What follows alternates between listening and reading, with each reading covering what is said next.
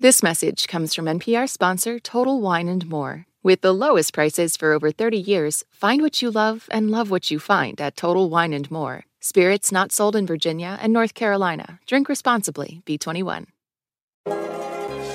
Bullseye with Jesse Thorne is a production of MaximumFun.org and is distributed by NPR.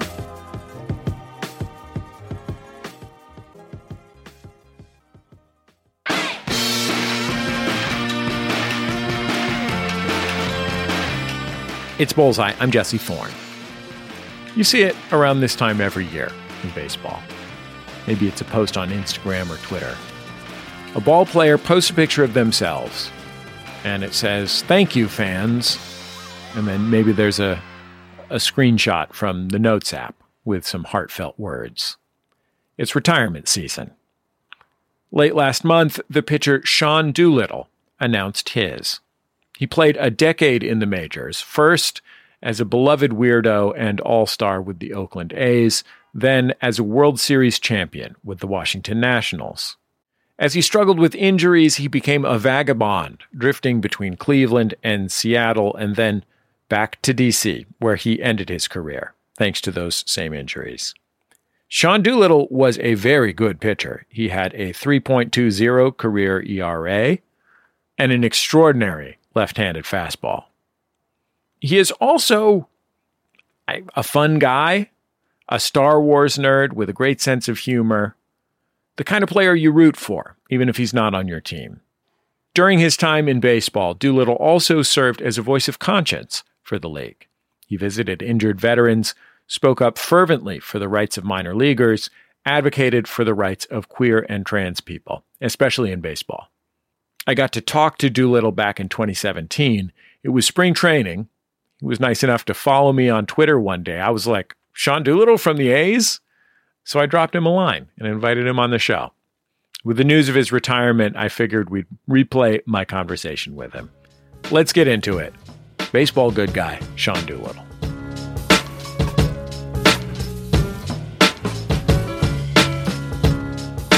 Sean Doolittle, welcome to Bullseye. Thank you so much for coming on the show.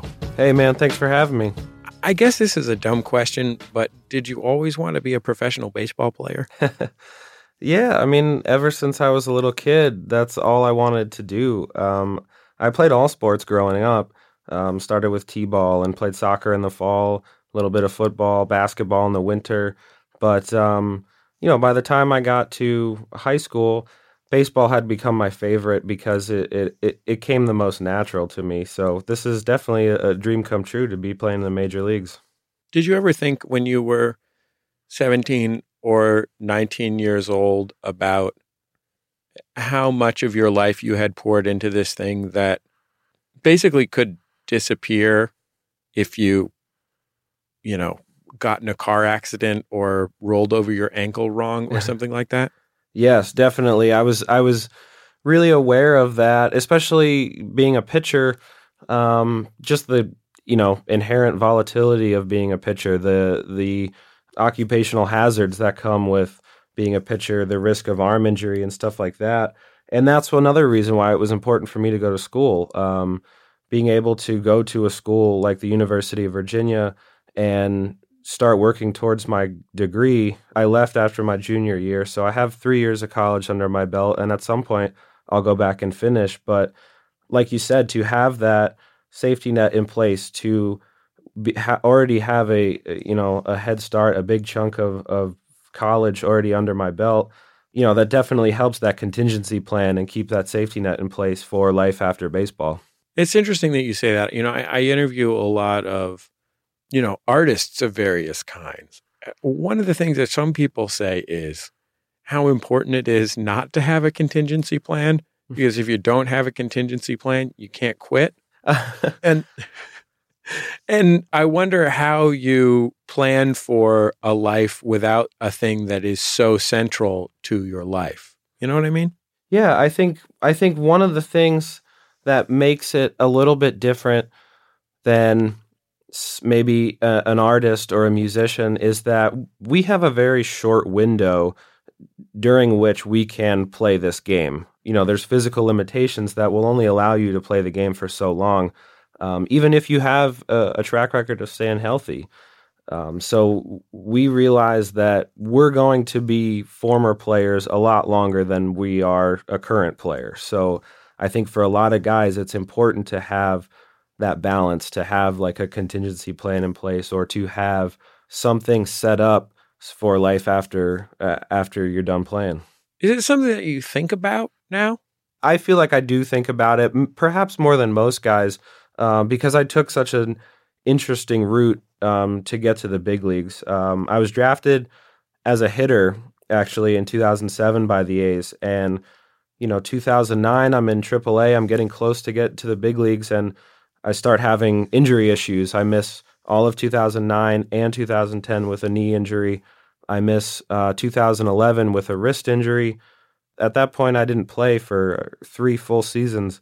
And I was very close to, I don't know actually if I was close to retiring, but I was really thinking about going back to school perhaps and continuing to further my education and at least give myself options and keep myself mentally occupied as I stared down another rehab process. And that's ultimately, I switched to pitching during that summer of 2011 and made the big leagues by 2012. And I think it gave me a different perspective, and I experienced how quickly this game can be taken away from you. So it helps me definitely appreciate everything that I have experienced at the big league level that much more, while also being aware of, man, what would I do if I wasn't playing baseball? It helped me. It really changed the way I think. You were a star hitter not only in college, but in the minor leagues the first few years of your minor league career. You had been added to the A's 40-man roster, which is the sort of extended roster of the major league team. It meant that you were ticketed for the big leagues at some point, or at least the A's thought you were.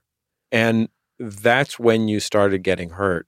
What was the first injury that happened to you? In May of 2009, I was playing right field for our AAA affiliate.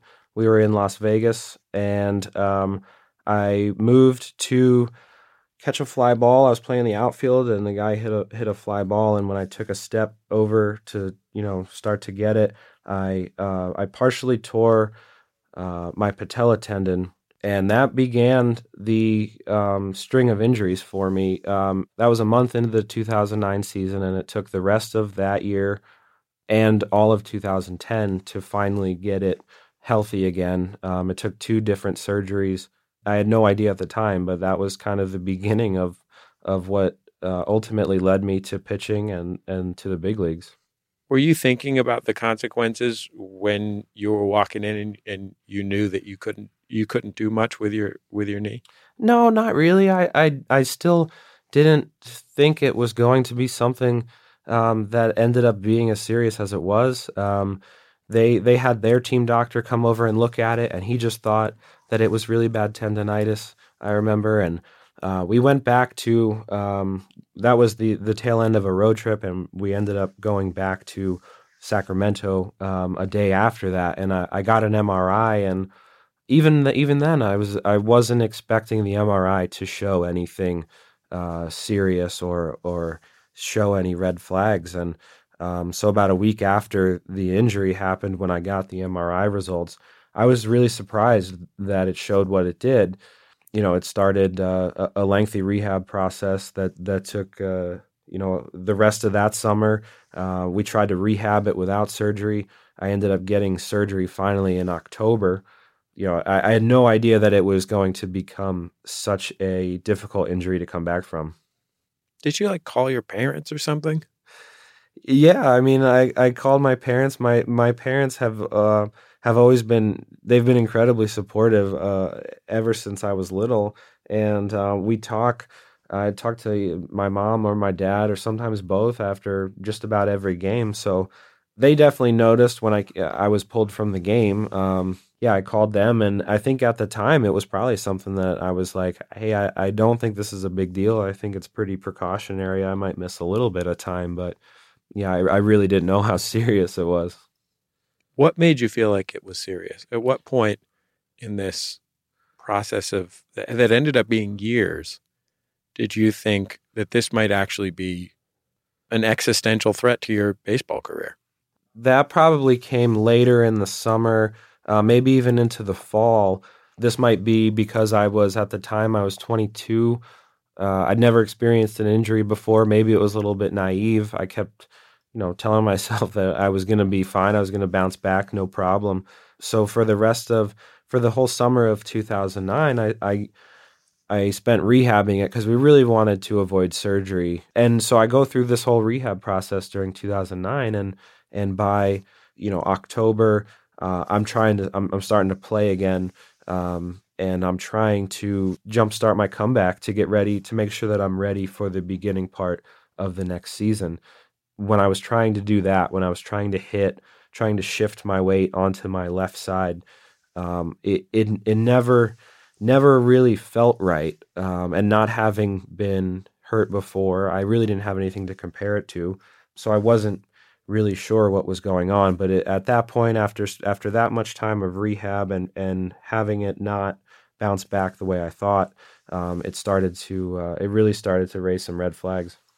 Was that scary for you?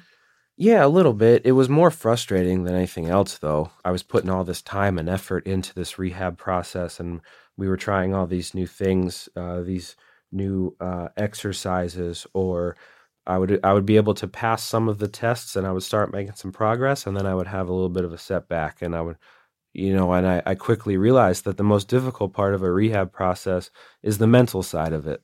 You can get your body to do the exercises that you have to do as part of your rehab program. But, a lot of times, like, you might set goals for yourself, like, in a knee rehab, I want to be running by this date. And then that date comes and goes and you're not ready to run yet. And it can drag on you mentally and really bring you down because you spend so much time every day getting to the field early and working with the trainers to try to get your body back to playing. Meanwhile, you're on the table, and of course, you're happy for your friends that they're out there and they're playing and they're continuing to, climb the ladder, and you're getting passed by some of these guys that that you can play with, that you feel like you can at least compete on the same level as these guys, and you're watching them from a training room table, get their shot and accomplish what they've been working towards, and that mental roller coaster can really get to you. We have so much more to get into. Stay with us. It's Bullseye from MaximumFun.org and NPR. This message comes from NPR sponsor Charles Schwab with their original podcast, Choiceology.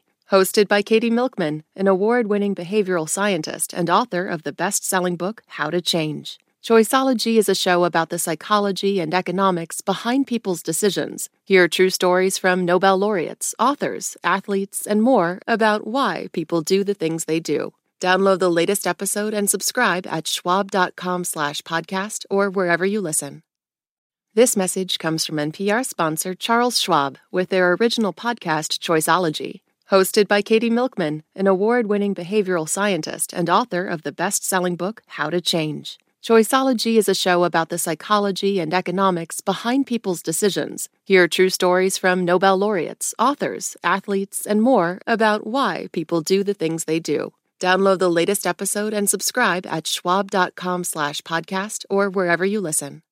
This message comes from NPR sponsor JLL and their podcast, Trends and Insights, the future of commercial real estate. It's gone through some upgrades recently, and it's churning out valuable insights on the industry to help you stay informed. Each week, you'll tap into a global network of commercial real estate professionals and hear about market trends, strategies, and best practices. So broaden your perspective. Subscribe to Trends and Insights, the future of commercial real estate at jll.com/podcast.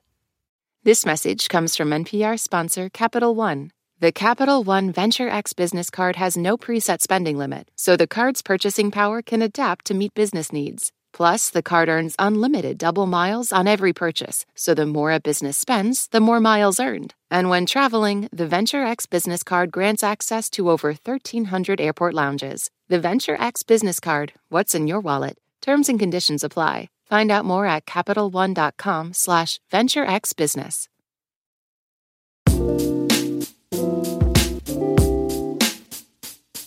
This is Bullseye. I'm Jesse Thorne. My guest is Sean Doolittle. The two-time All-Star relief pitcher just announced his retirement from Major League Baseball. By the time you decided to become a pitcher again, you had been in professional baseball for a number of years. You had entered professional baseball as a college player, so you had entered relatively late. And you were almost at the point where you have to decide whether you are going to continue to be a professional baseball player. You had a pretty small window to figure out if pitching was something that was going to work for you. And I wonder if there was a point when you were throwing long toss or when you first started pitching that it occurred to you, oh, wait, maybe this actually works.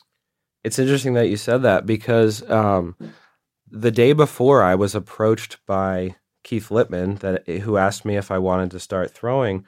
I had called my agent to see what the process would be like if I wanted to go back to school and start taking classes again, because mentally the timing of that wrist injury was really tough. I had been given the green light that 2 days from then I was going to go back to Sacramento to rejoin the team as a first baseman. So I was about to be healthy again, and then I had the wrist injury happen.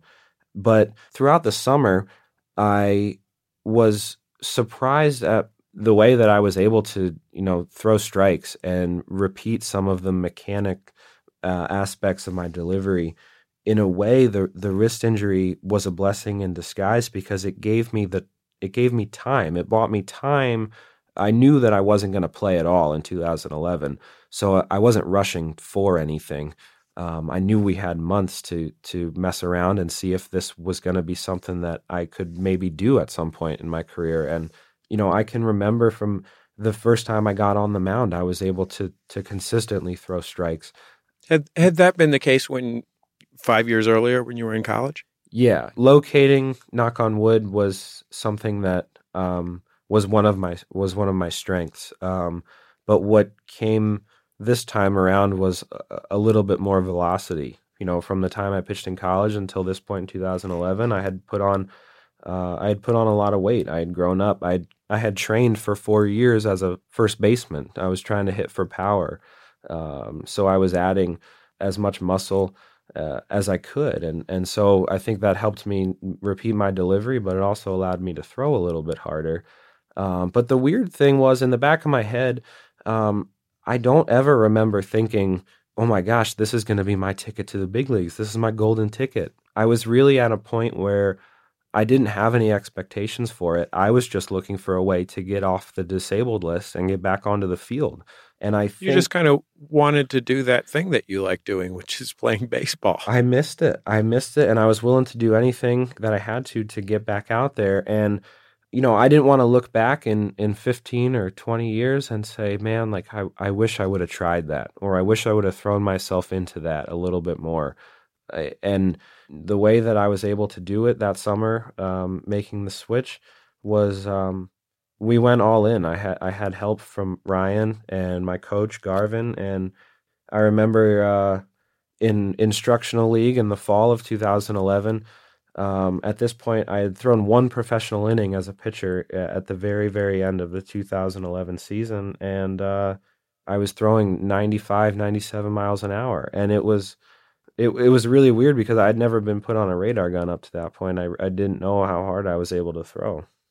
It must have been strange when you finally walked into a major league stadium and, the equipment manager handed you a uniform with your name on the back of it, that it came in such a different way than you must have imagined 6 years previously or 5 years previously when you started playing pro ball.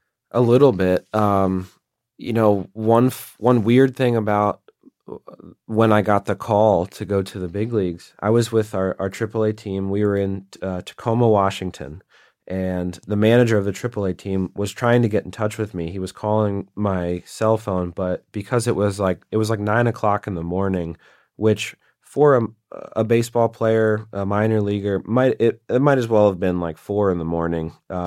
Because after the game, by the time we get home, and then we finally eat and then we wind down. You're not going to bed until 1 or 2. So my roommate woke up and he was hearing my phone go off, and he woke me up. He said, "Hey man, Bushy, our manager, Darren Bush," he said, "Bushy's going to call you. He said you need to answer your phone."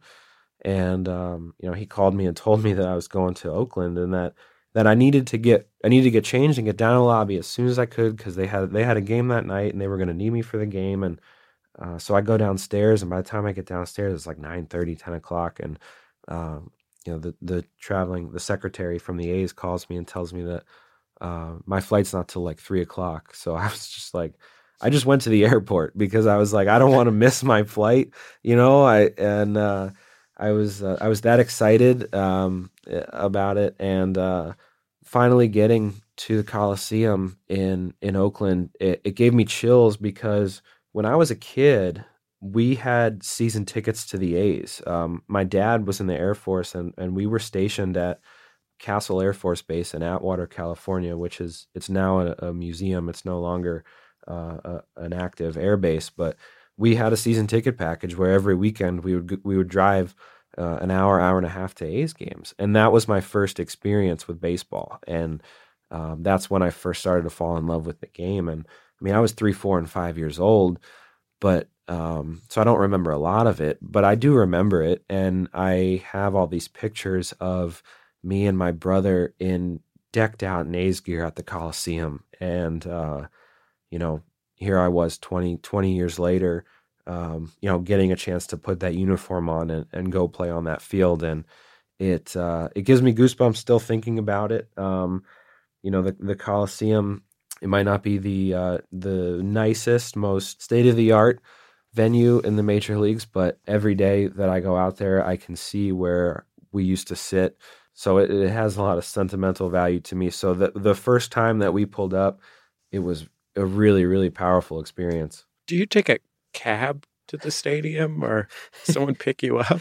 Yeah, I took a cab. It was really funny because I got my bags from the airport, and I go out to the taxi stand, and I politely tell them, I'm in a rush. I got to get to the Coliseum. At this point, it was like 6 o'clock or so. We have a 7 o'clock game.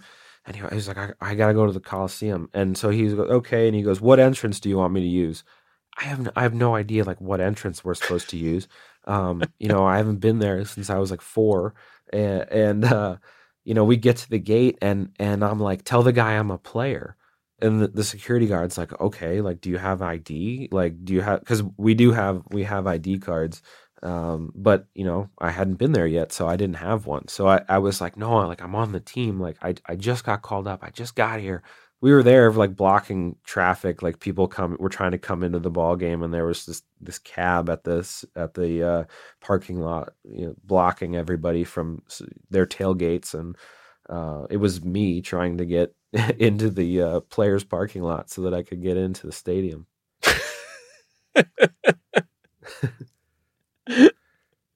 I just imagine you like pulling your Costco card out of your wallet, your AAA card.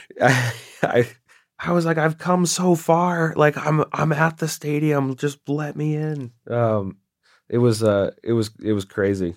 What was the first time that you pitched in the majors? I didn't pitch until the next night. That night was I got to this. I probably got into the locker room and I got changed. I got settled. I talked to the manager before the game, and he said, you're here because we need you. We need help in the bullpen. We've had some injuries. We've been taxed. The guys have been throwing a lot of innings. So, we know you're rested and you're ready to go. Like, we know you got here late, but can you still pitch tonight? I said, absolutely. I know that they like to get guys' feet wet, like immediately, like right when they get called up, because they like to, throw them right into the fire, kind of baptism by fire. And so I was in the bullpen that night, and the pitcher that we had going for us, Jared Parker, took a no-hitter into the 8th inning.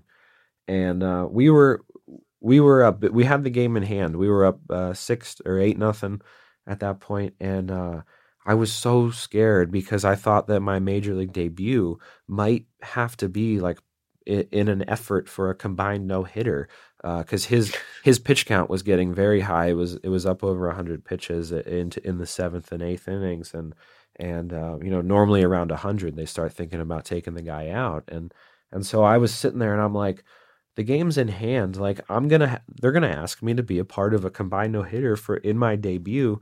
We were playing the Texas Rangers at the time, who had one of the best offenses in the league, and I was a wreck, and I did not pitch that night. I ended up pitching an inning and a third the next night, and I struck out the first hitter I faced, and had that closed out.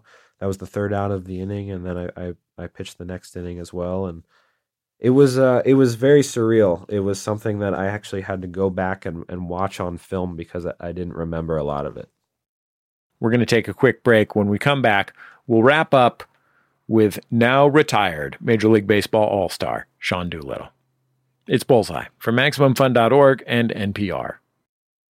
Support for NPR and the following message come from Rosetta Stone, the perfect app to achieve your language learning goals no matter how busy your schedule gets. It's designed to maximize study time with immersive 10-minute lessons and audio practice for your commute. Plus, tailor your learning plan for specific objectives like travel. Get Rosetta Stone's lifetime membership for 50% off and unlimited access to 25 language courses. Learn more at rosettastone.com/NPR.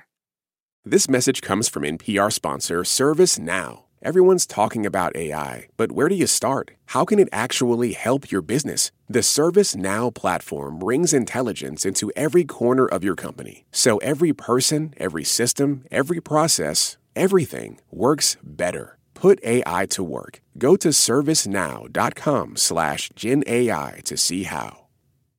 Support for NPR and the following message come from IXL Learning. IXL Learning uses advanced algorithms to give the right help to each kid no matter the age or personality. Get an exclusive 20% off IXL membership when you sign up today at IXL.com/NPR. Hey, this is KT Wigman, Operations Specialist. I'm here with Christian Dueñas, producer, and we're both worker owners here at Maximum Fun. October is National Co-op Month, so we're celebrating our brand new co-op and some others with an event called Co-optober. We've got special events all month long, starting with a live Q&A on YouTube where Max Fun worker owners will answer your questions on Friday, October 6th, and much more to come. We also want to tell you about some incredible limited edition merch, exclusively available to Max Fun members throughout the month of October. If you're already a member of Max Fun, you've shown that you care about our shows and what we do. If you also want to help launch us into this new cooperative era and show off your support, go ahead and get yourself a hat, a pin, a shirt. We worked with some of our favorite artists to make them really special. For details on merch, all of our upcoming events like Meetup Day, and more, visit MaximumFun.org/Cooptober. That's COOPTOBER. Happy Co-optober.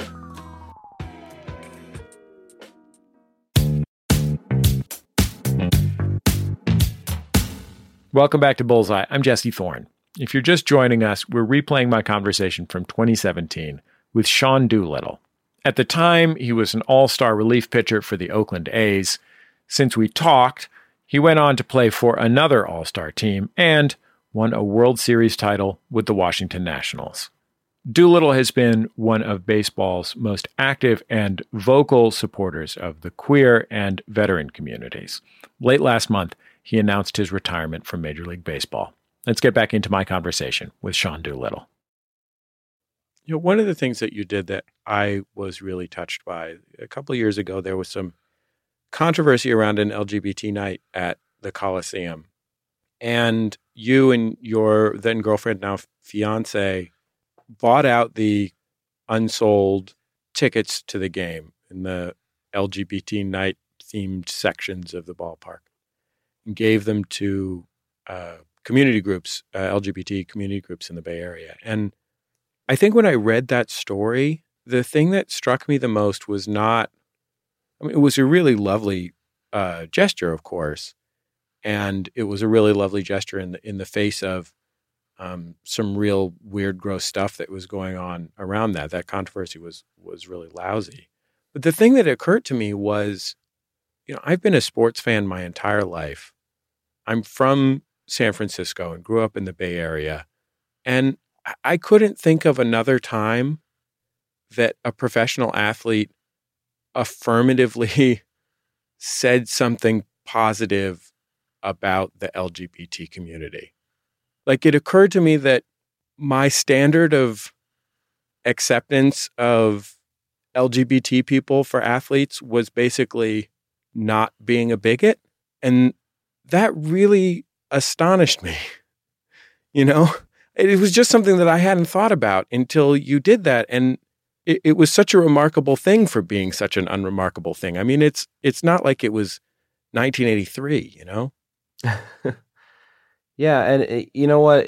It seemed like it was long overdue, like that, because that was the first time that the A's had announced that they were going to host a Pride Night, and other teams had been doing it for years. I think at that point the Giants might have been doing it for 13 or 15 years, and it was exciting that the A's were going to do that. And some of the initial reaction that we saw on social media was not great, and we just wanted to kind of turn a negative into a positive and create a space where people felt comfortable and people felt welcome.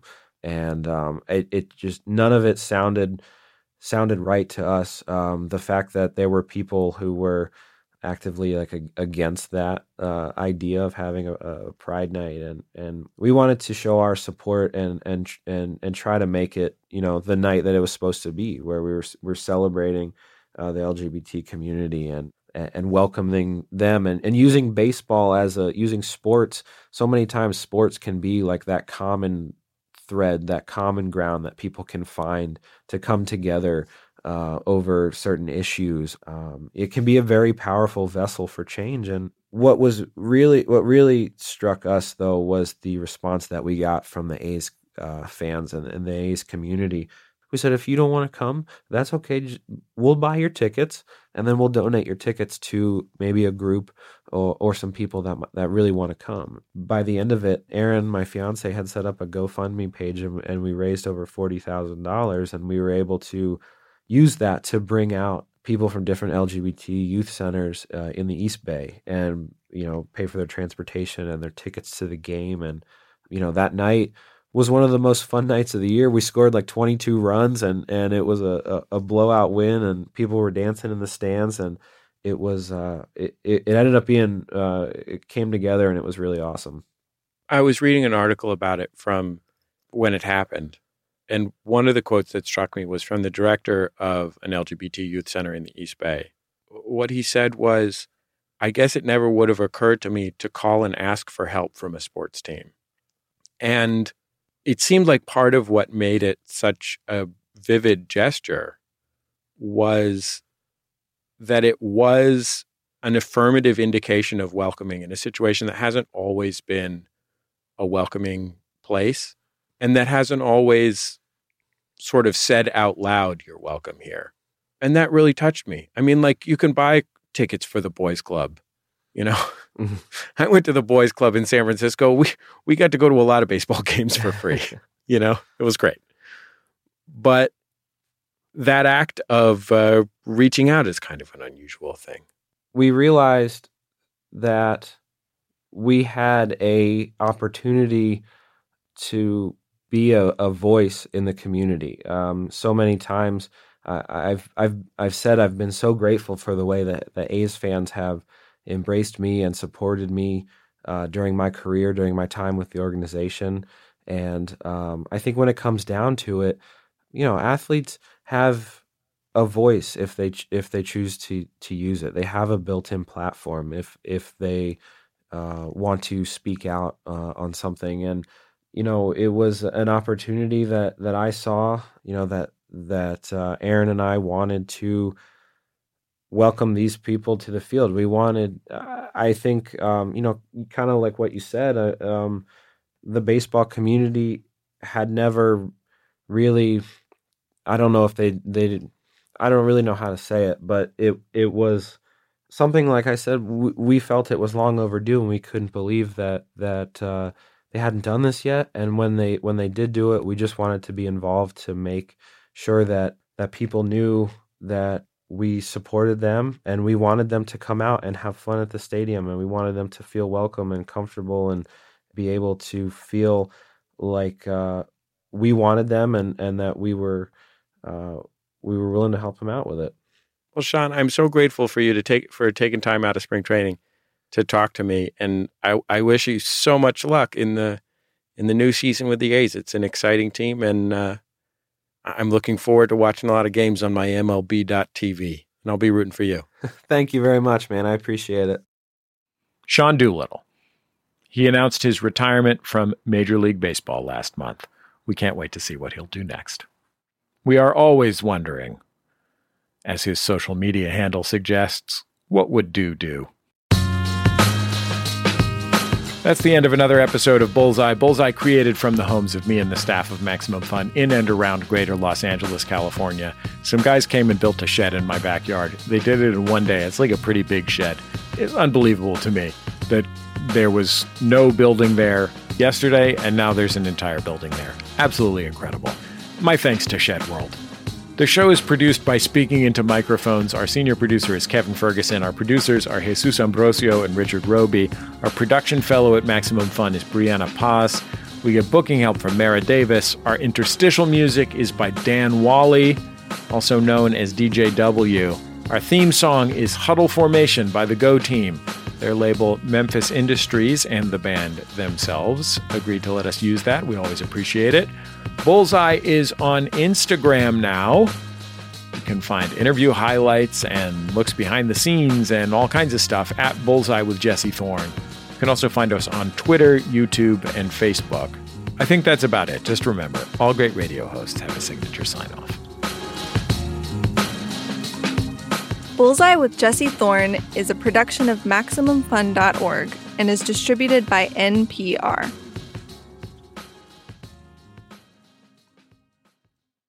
Support for this podcast and the following message come from UCSF Health. The human brain is both remarkable and complex. The neurological specialists at UC San Francisco are constantly thinking of new and better ways to treat it. More at ucsfhealth.org/greatminds.